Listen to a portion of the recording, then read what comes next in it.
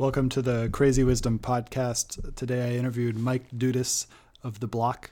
They get into the truth about crypto and about the whole ecosystem and try to get to the bottom of the story. I've definitely benefited from the truth that they try to find in this place of craziness and mistruth. So I really hope that you enjoy this episode and hope you find it valuable.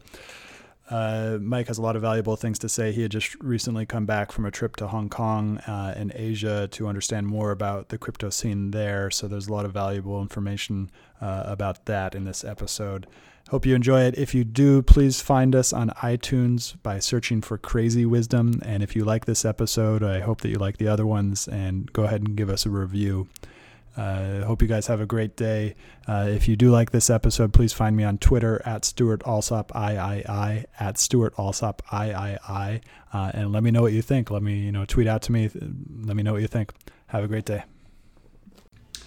Welcome to the Crazy Wisdom Podcast. My guest here is Mike Dudas from The Block, which you guys are kind of creating a lot of content around the crypto space, right? You got it. Exactly. Mm-hmm. And what is like your thesis or what do you want to put out there for The Block? So I've been interested in cryptocurrency since 2013. I worked at Braintree Venmo. We used to process payments, or still do, for Uber and Airbnb. I met with the Coinbase team at the time and considered accepting cryptocurrency Bitcoin payments at that time. About, I would say, a couple months later, read a piece by Chamath Palihapitiya. It was talking about cryptocurrency as schmuck insurance against rising rates and global strife, etc. So became interested at that point. Left Braintree Venmo when we sold to PayPal and started a company called Button, which is a mobile affiliate company. And that company has grown tremendously from 2014 to late 2017, almost 4 years. Grew from 0 people to over 100, grew from 0 revenue to gross revenue well over $50 million a year, and really exciting process. We were growing so fast, I sort of lost track of the crypto ecosystem. But doing payments though, right? Yes, exactly. Doing working on payments and commerce, but cryptocurrency just wasn't coming up in the mainstream. It hadn't really moved for a while, and then you saw the move in 2017 up. By the way, in that 4-year period, lots was happening. It just wasn't really making the mainstream news. So I sort of held the Bitcoin I owned and remained interested. So when I jumped back in, we actually had our second child in late 2017, right when the price of all cryptocurrencies was skyrocketing. And obviously it piqued my interest, and people knew that I owned some Bitcoin, started asking me about it, colleagues, friends, you name it. And while I was out on paternity leave for about a month and a half, through Thanksgiving, again, which is when it skyrocketed, I was basically trying to catch up on what I'd missed in that 4-year period, right? ICOs, Ethereum launch, so much more. And the thing that I realized was, unlike when I worked at, prior to Braintree Venmo, Google, for the first time, Google Wallet, when I worked at Venmo and learned about peer-to-peer payments and Braintree payment processing, learning about cryptocurrency, there's literally no book you can read that encapsulates or captures close to everything, right? You're talking about governance, economics, network security, organizational and protocol structures, and you're talking about money and technology. So it's wonderful and fascinating. And then everything around it is so emergent and not set in stone, from regulations to law to policy.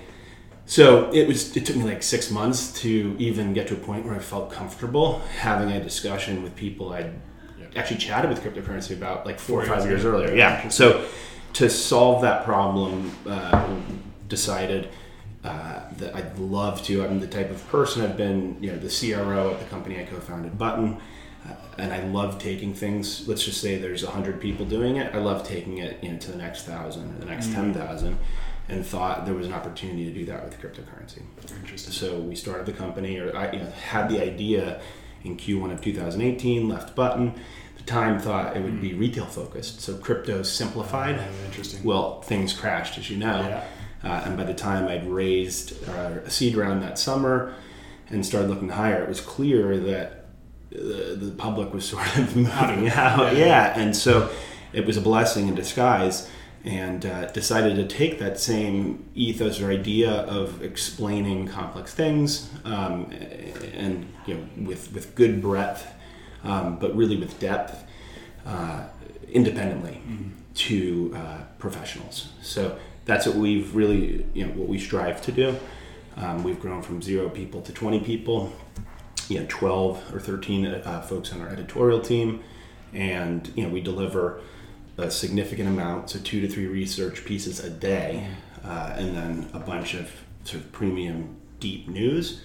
And our goal is to be the first and final word in crypto. Really what that means is that if you just read what we're talking about consistently, in our newsletter or on our site, over the span of 6 months, you'd be pretty well educated on what's happening in this space. And that's the goal, essentially, is to give somebody who's a professional in some sense in work or business, but not necessarily in crypto, wants to get caught up, and you just take 6 months, you read everything from the block, and then you're there. It's like The Economist almost. They're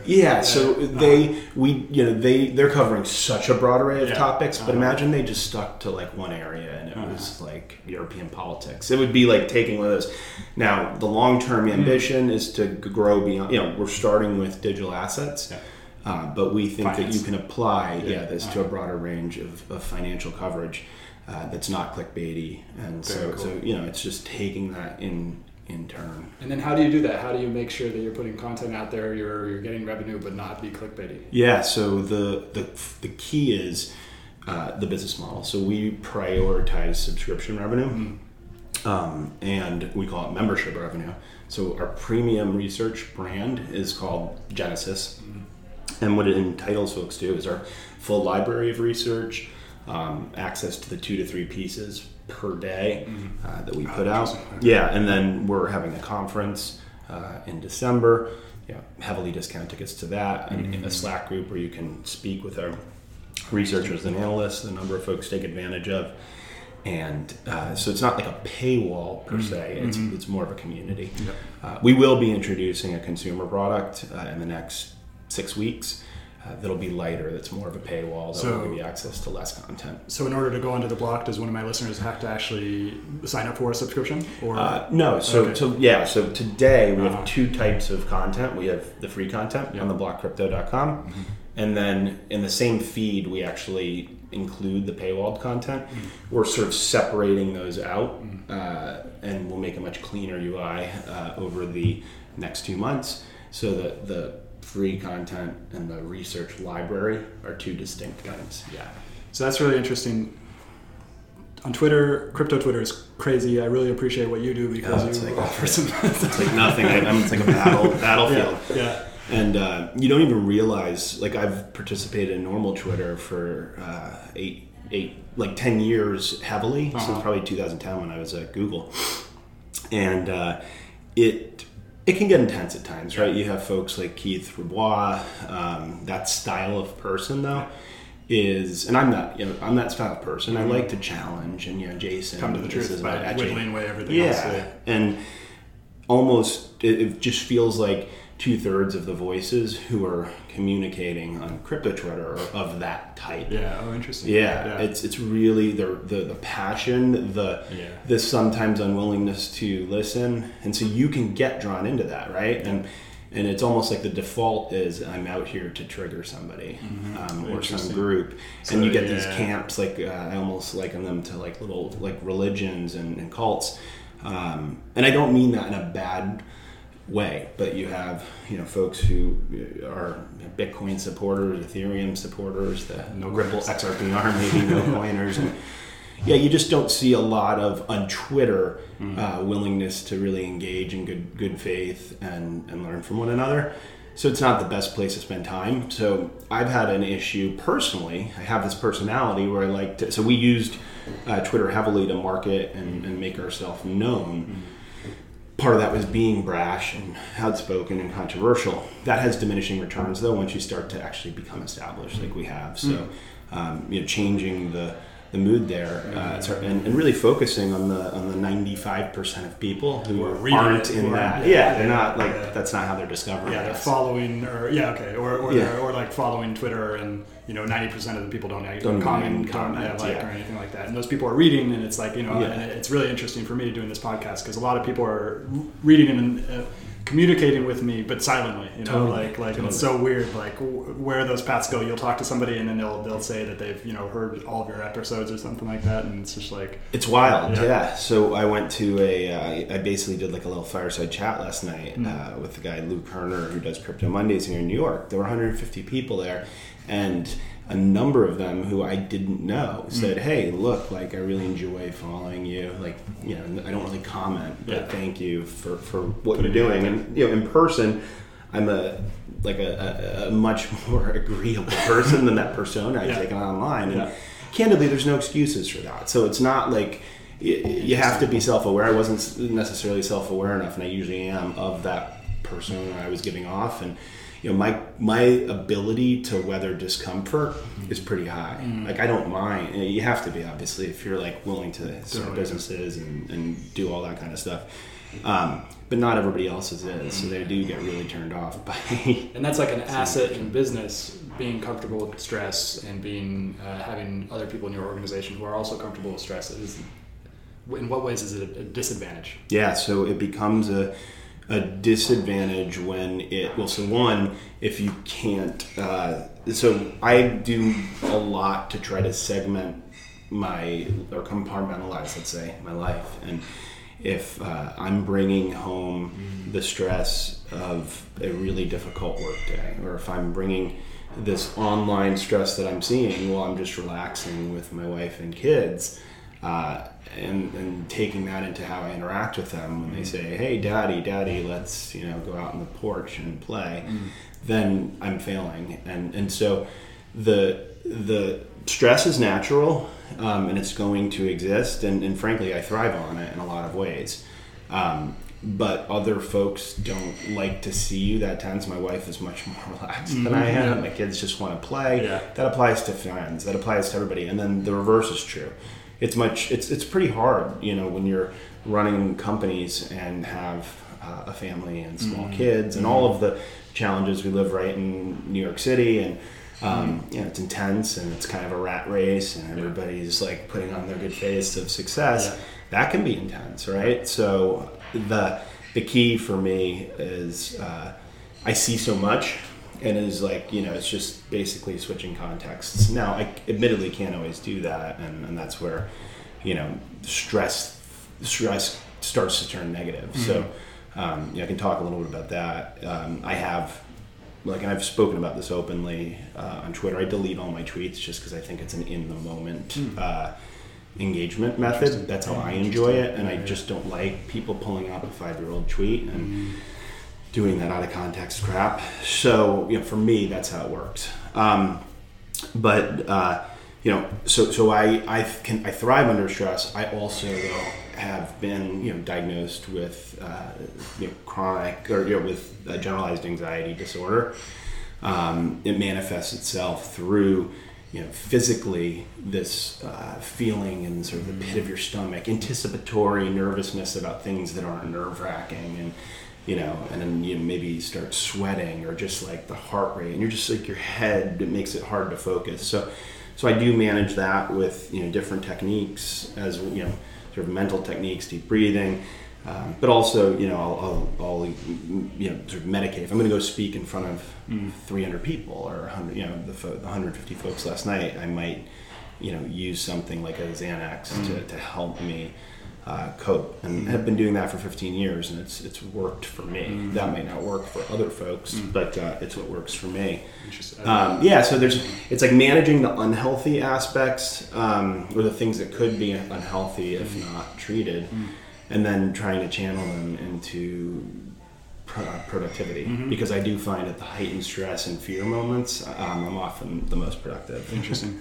So a lot of people separate business and personal life, and there's a good reason to do that. But I found that when I'm hanging out with my family, sometimes I have ideas in that time that I can then apply to my business? What is something recently that, if anything, have you learned from your family that you brought into the business, if at all? So the best example of that is definitely it's becoming a better listener, and it's been a multi-year thing. Historically, and you can probably even hear it in this podcast, I really do like to talk, and so I'm not as much of an empathetic listener, and I make eye contact, and I do find conversation with folks deeply engaging. But as I've gotten older, I've definitely been much more oriented towards talking to others, right? Because I've been like a leader in organizations, or people ask me to speak at X, Y, or Z. So having kids who want to tell you things, and like on the face of it, of course, it's not like incredibly interesting stuff, right? Just the actual content, but it's like incredible, when they're your kids. Like, daddy, look, I just like took this piece of paper and made a kite. Yeah.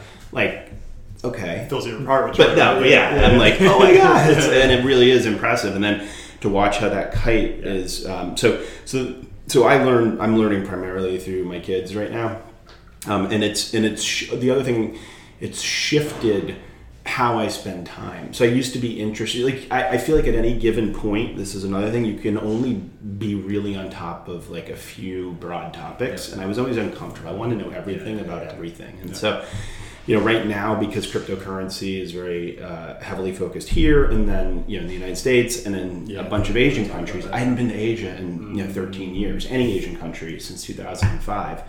And then I've been to South Korea and Taiwan this year, and I'm going to Japan for the first time in 14 years later this year.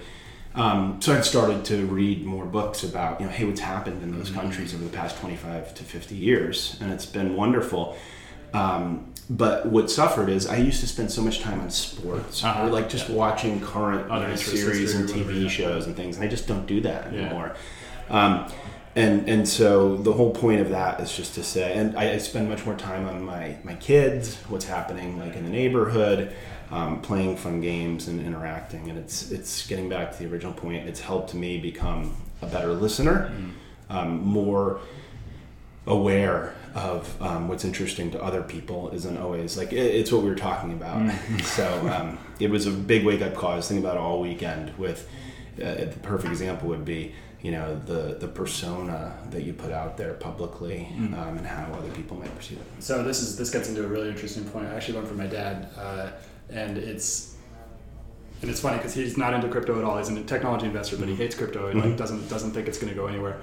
And then we're having this like emotional discussion about like my childhood and all this different stuff. And then he brings up this point of like every person has a private self and a public self. Yeah. No matter how open they are still keeping something private, right? Right. And I was like, immediately it hit me. It's like, oh, that's a public key and a private key. Everybody has a public key and a private key, and it's like it's a very good kind of like analogy for crypto.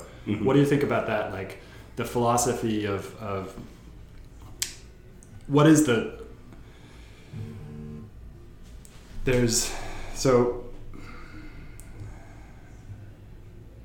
how did Satoshi get to that idea of like we have a private key, we have a public key, this is how we're going to keep. Because what does Bitcoin do? That's the question. Okay, yeah. So, like, obviously, Bitcoin lets, at its most fundamental level, two people exchange value in a sort of trustless or without a trusted intermediary. And obviously, the logic and the mechanism of how Bitcoin are mined, how nodes how transactions are validated. Ensures that you and I can transact with no third party. Yeah. And it's interesting. Yeah. So it's basically it's done obviously like you just said by my private key is something that you never see. Yeah, and if you wanted to take it from me, like I'd have to share that with you. But the public key is there, right? I mean, it's like. So it's out there, and it's an address. So I think getting back to your analogy, you're probably like Bitcoin's a bearer asset, right? Just like gold, it's like I give it to you, and it's gone. That's why so many people get hacked, right? you can't just like easily hack my Citi account because there's like recourse to it, right? Whereas you really can't, like that transaction can be reversed, censored, or, there's a central intermediary. Not so with Bitcoin. It's gone. I mean, unless it can be tracked, and there are tools for that now. Chainalysis and others can sort of track and help governments and other entities in lawsuits and things like that, or people getting divorced, etc. Track cryptocurrency. But to your point, we're moving towards a world of I think increased transparency, but matched by sorry, we're gonna everything, but there's going to be more privacy than ever before. Howard Lindzen, who's an investor, great guy, who I've been friends with for 10 years, just wrote about this. And there's no incentives right now for big corporations to give a shit about privacy because the fines are so small, and it's actually building their moats. And so what excites me about, the regulations are actually building the moats of Facebook and Google, and the bigger companies have the resources to pay the fines and comply with the regulations, whereas the startup, it's like, good luck to build a new ad tech company, for example, to compete with them and comply with all these regulations. At the same time, there is this transparency in terms of, there's cameras all over the place. Like, the government, in China, for example, in Hong Kong, you're seeing it now, can see everything, right? TikTok. Yeah. Oh my God. The willingness of like young people to literally share everything. The willingness of somebody like you or me to share so much on Twitter, right? Or on a blog. There's a lot of that. Celebrities are seemingly more open to talk about deeper things than ever. But, at the same time, privacy for a number of people, that's not everybody, and I actually think we'll move more towards that private side because it's easier than ever in the world for the public stuff that you're talking about, that public persona, to sort of get out, get shared, and get manipulated. So that's the problem right now that we're heading towards, and you can read all about it, deep fakes and things like that. The Great Hack on Netflix is an incredible documentary that just came out about Cambridge Analytica and Facebook and Trump and the Brexit. And we're really running into an age where it's not only private versus public, it's is what's public true, right? Is it believable? So anyway, there's just becoming this broad distortion of reality. So my guess is, by the way, this is all of these different factors, abundance of ability to share, blah blah blah. All this will in the next 10 years or so lead to a huge pullback in how folks in folks' public willingness to share. And it may only go back to like when I was born in 1979 and living through the 80s and 90s, where you just knew the people in your neighborhood and then a few people that you watched on TV. Right. Well, that's really interesting because that private persona, the one thing that's really necessary for every private persona is to have a control over their finances. So like Bitcoin is that first step basically, but it might be another 10, 20 years until we actually get the mechanisms for also privatizing our data, like also DRMs type of stuff. Yeah, totally. And so what we actually have right now with the public cryptocurrencies are things that are pseudonymous, but actually easier to track than than cash, for example. And all of the key largest protocols are working to both scale. That's like priority number one, and priority number two or 1A or 1B is adding privacy components to the key. So implementing things that folks see in sort of whether it's Zcash, Monero, or other other privacy tools and technologies that folks have built, building those into existing protocols. Interesting. So you just came back from Asia. You just came back, or? A couple of weeks ago, came back from Taiwan. Okay. And by the way, just today, gave virtual banking licenses yesterday, to Rakuten, to Line, some really big companies. So Asia's fascinating in terms of their willingness to embrace. It's impossible to say Asia broadly. Specific countries are embracing it. What about Singapore? Yeah, I was just literally saying Singapore. So Singapore given what's happening in Hong Kong and the strife, I think is going to. So Hong Kong would have been the place that I would have said, if you'd asked me 6 months ago, would just, in a positive way, explode with cryptocurrency activity. And it has, okay? Yeah. Financial activity, building, listing, you name it. Taiwan has definitely made a commitment to it. Like, the government was heavily involved in the event I was at there, Asia Blockchain Summit, and then made these approvals, as I said yesterday. Singapore, though, is an incredible hub. It kills me because it's the furthest place, like, on Earth from here. It's either Australia, New Zealand, or Singapore, or, like, the hardest to get to. But I'll give you an example. In November, there's literally three major conferences in 1 week in Singapore. So it's Coin Market Cap, Cointelegraph, and Ripple are all having very different. Each one of them is very different as well. Are all having 2 or 3 day conferences. So Larry, who's our head of research, will be there. But I think it's a territory that's going to explode in significance. And so I just had a conversation with somebody in Singapore today, and she's in crypto, and it's really interesting in Singapore because there is regulated, like, everything is so clear and efficient and effective. You just, like, it takes 15 minutes. I think she said like $50 or something like that to set up a business. Internationally, I wonder still whether it makes sense to go do Stripe for DC or to Delaware or whatever to do a corporation versus Singapore. I do wonder about American investors investing in something that's based in Singapore, but I don't wonder about the rest of the world. I think the rest of the world would be fine investing with something in Singapore. Yeah. What about these capital flows that are coming from, the U.S. is kind of like, a lot of people don't let the U.S. invest in these things. Yeah. Like, how is that going to change? Are we losing out? Is the American government...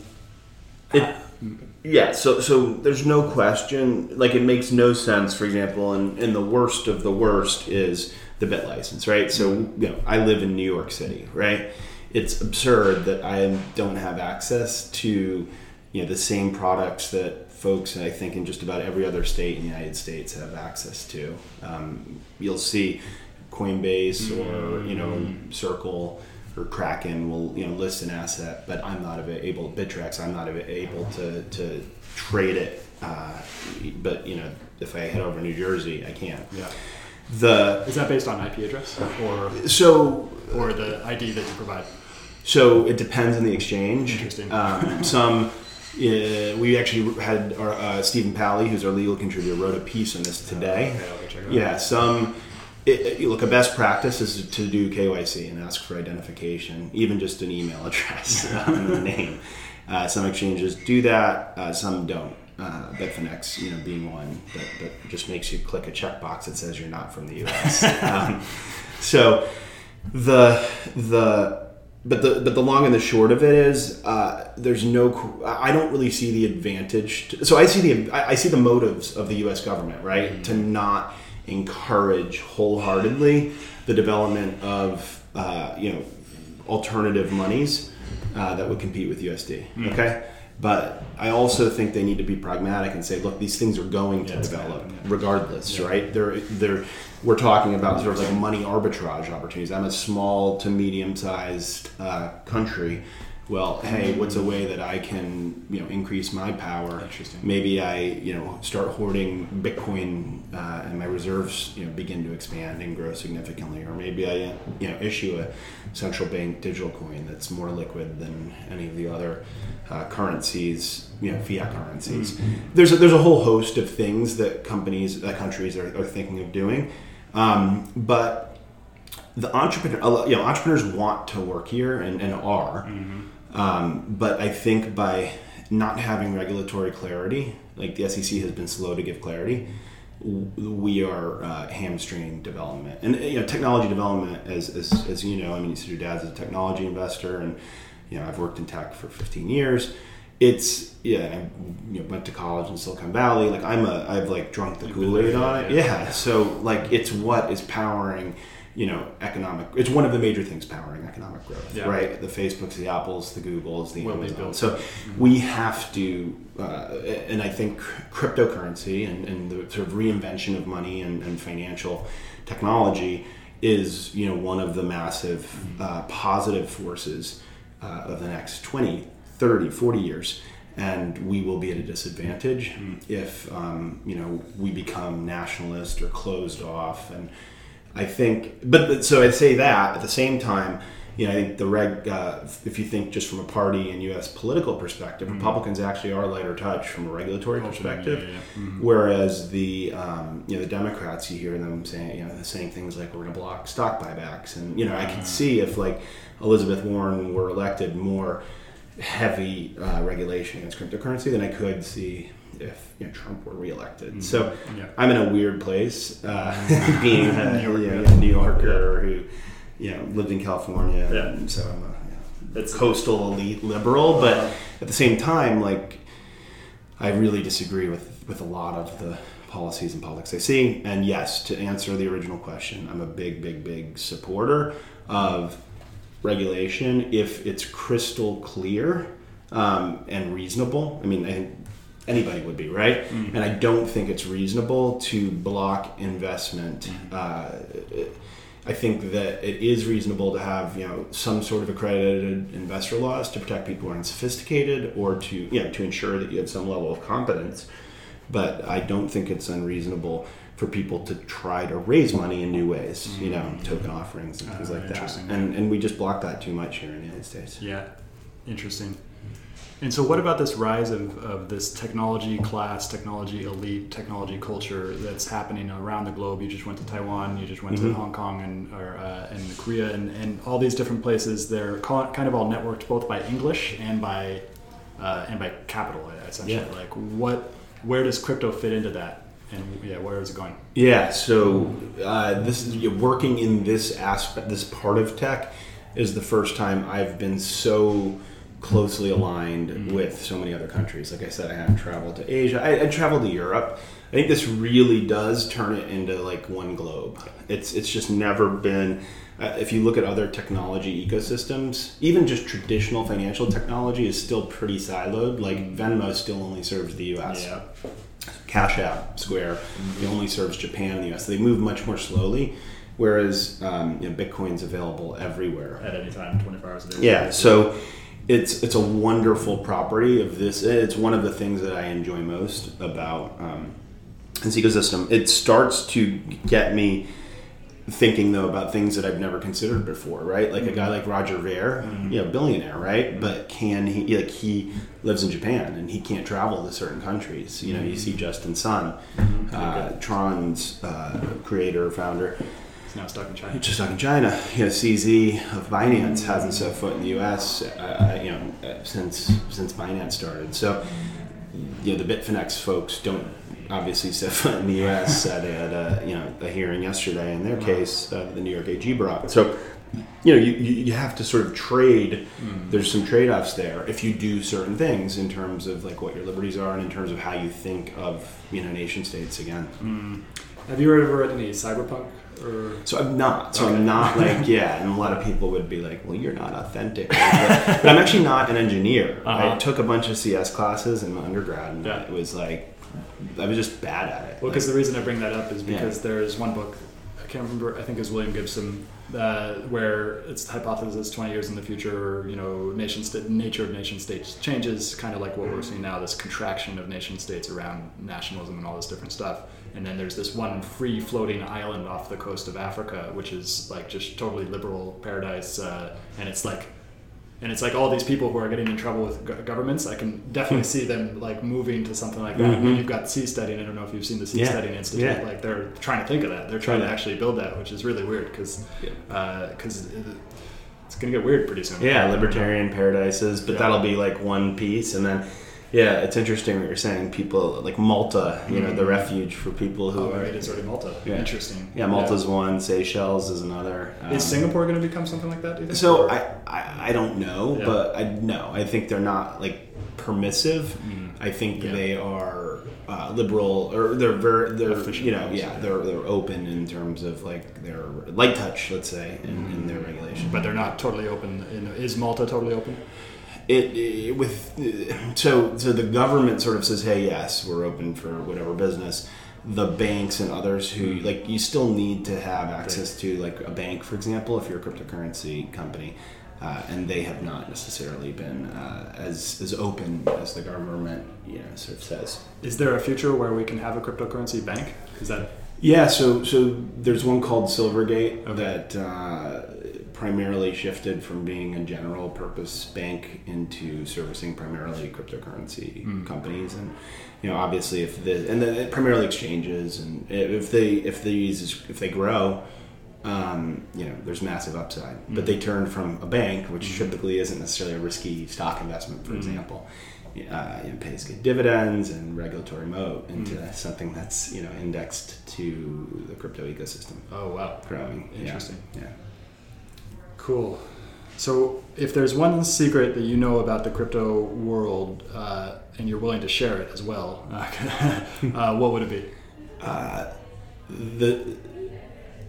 So the biggest secret to me.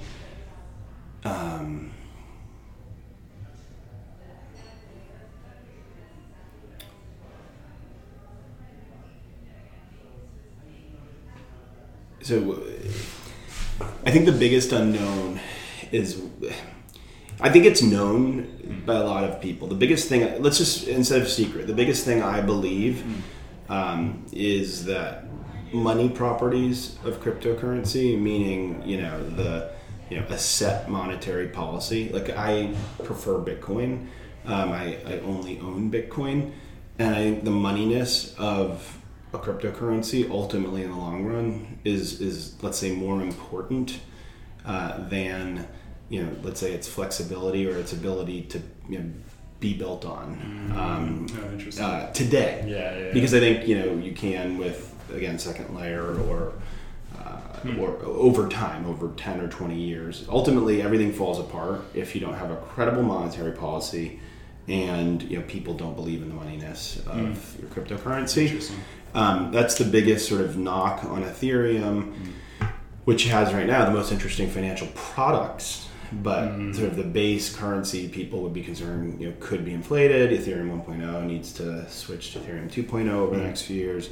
And so just to get that straight, so essentially you got Bitcoin, which has a firm monetary policy. Everybody knows what they're doing with Bitcoin, but Ethereum has this thing that they're experimenting with, which we're not quite sure. And so everything being built off the top of it, could that also be built off the top of Bitcoin? Not today. Okay, but in the future, potentially, yeah. Given enough time, I mean, it would be painful within the context of how Bitcoin operates in its language, programming language today, which is inflexible. But Bitcoin has chosen to value that sort of inflexibility in smaller surface area, technology surface area, versus supporting so many different things like smart contracts that present smart contracts at scale and that could introduce more attack vectors, which we've seen actually be with the DAO attack and things like that. People have taken advantage of them. Interesting. So do you agree that this is an analogy essentially to beta and VHS? That Bitcoin is VHS and Ethereum is beta? I don't. And they're also different things. Yeah. But again, Ethereum so even if they're different things, and Ethereum specializes in becoming like decentralized finance, like they actually need a credible monetary policy, which they have to figure out. They haven't figured it out. So. And it's changed, right? The idea is the block rewards have changed, and but not in a it doesn't happen in a as predictable a way, and they're changing theoretically to proof of stake, and so things like that. Those are concerning and troubling. And then the other thing that I think that I believe that then to flip over that maybe a lot of the folks who believe in Bitcoin or Bitcoin maximalists, let's say, believe would be that this doesn't need to become popular. It can just be this small intolerant minority of folks. I disagree. I think Bitcoin needs to be understood, grokked, popularized, used by hundreds of millions of people in order to be in this world of abundance. If it's going to be a long-term store of value. So I think it doesn't necessarily need to become like a premium means of commerce, but I do think some brands, Square being one of them, and they're really doing a great job with Cash App of popularizing it. And I think younger folks think of a cryptocurrency just like they think of a stock, even though they're not the same thing. But they're both in the Robinhood app. And I would be very curious. I don't know if you have any data on this, but the young people and their affinity for crypto, like the percentages of young people versus the percentages of old people. Yeah, I like it. Yeah. Mm-hmm. So most surveys I've show that young folks, have a higher propensity to be interested in purchase. Saw one recently that said older folks did, but skeptical. I was skeptical to say the least. So let's go back to the stress and creativity. We got like 10, 15 minutes left. What is the kind of like for that 2017, what was the stress of like having that growth and like that like everybody is thinking this is going to go? And then what was the stress of collapsing it when it collapsed? Yeah. So it was fortunate for me that it wasn't stressful. Like my strategy changed, right? And so I was fortunate that I started a company prior to this, because at Button, we had started with one particular thesis around mobile commerce, and we're considering building like a loyalty product coalition loyalty, like I can earn points at Airbnb that I could use on Uber and use on Seamless and use at Hotels.com. That didn't work out. And we quickly realized that like retention wasn't and loyalty wasn't the most important thing for these folks. The most important thing was growth. So that's when we changed into a mobile affiliate and performance marketing company. So having gone through that experience, it made me comfortable enough to sort of weather a similar experience at the Block when price crashed.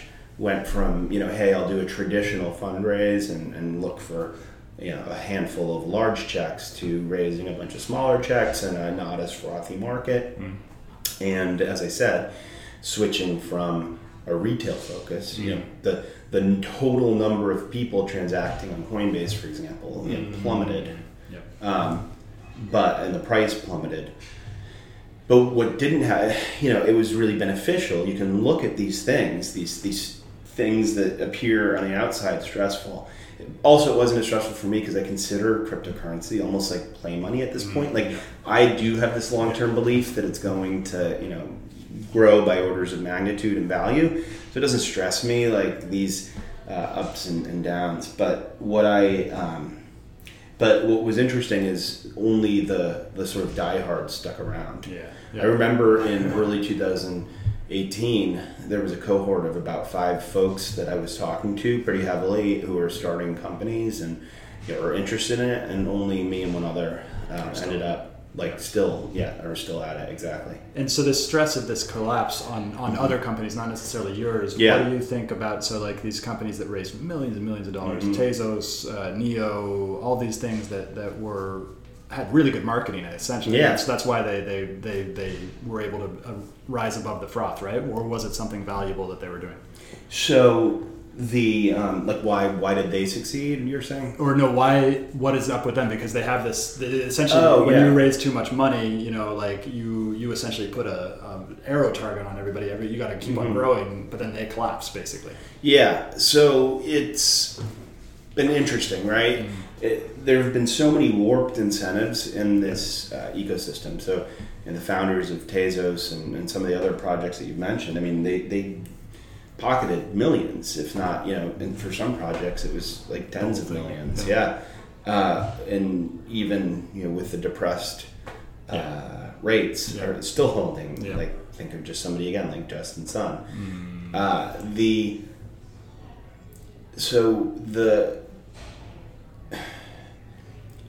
It probably isn't a good thing for them. It's not, in terms of their net worth shrinking off what it was on paper. And a lot of them are engaged in lawsuits, but they're wealthy people. And the good ones are still continuing to build and develop. But to me, it was a problem of like it was a capital formation problem more than I would sort of blame these folks for using the fundraising method available to them. Yep.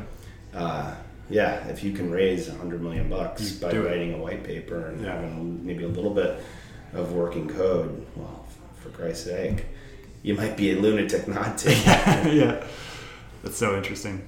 And what I would love to hear is if maybe you could, if you're comfortable doing, maybe calling out some of the good projects that are interesting right now, have had this period of stress. I asked this question to somebody else, and their answer was die. Is there anything else that's kind of like, and even if maybe you could disagree with that, but like, is there anything else in this stressful period from beginning of 2018 to where we are now?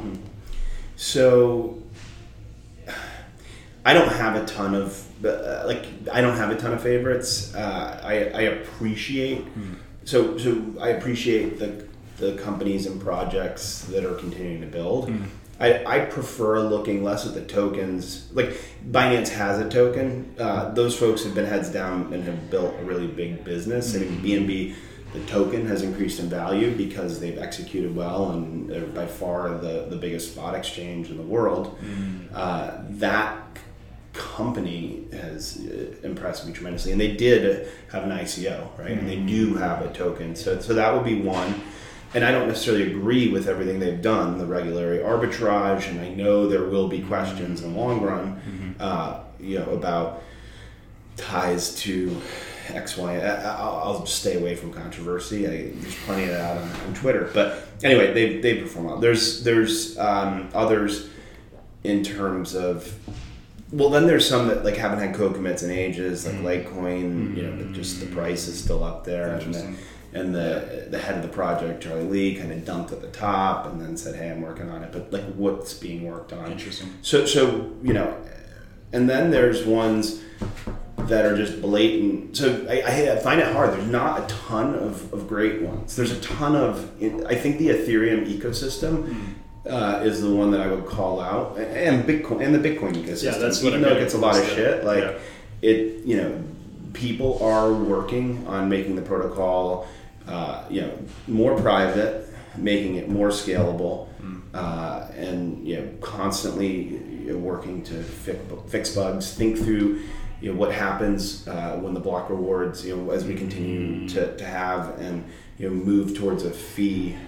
Only scenario, a free fee primary scenario, and thinking about security of Bitcoin in that world. So people are doing a ton of research. So there's building happening. There's research and good thinking happening on the Ethereum side as well. They have the biggest collection of high quality.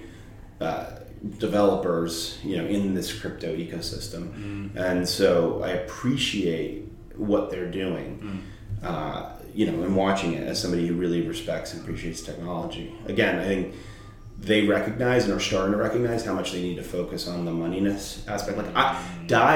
It's interesting, but it's again over collateralized lending. Like I don't necessarily get way thrilled about that. But I understand why some people do, censorship resistance, etc.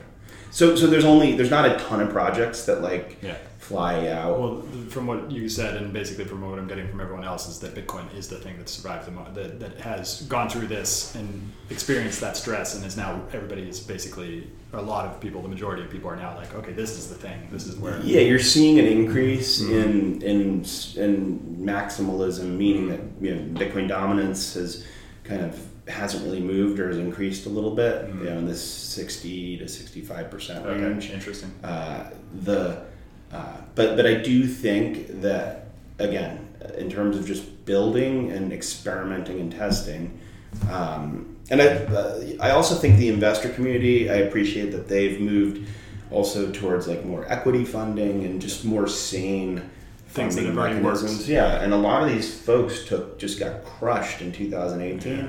Have done pretty well in 2019, but I appreciate that many of them stuck with it, took their licks and then kept Interesting. That. Yeah. Well, thank you so much for coming on the show. Anything else you want to say to our listeners Just thank you for listening, and check out the block. We're theblockcrypto.com. And how can people find you if they want to interact more? So I'm always on Twitter, for better or worse, at MDUDAS, at MDudas on Twitter. Cool. Thank you so much. All right. Thank you. Appreciate it, sir.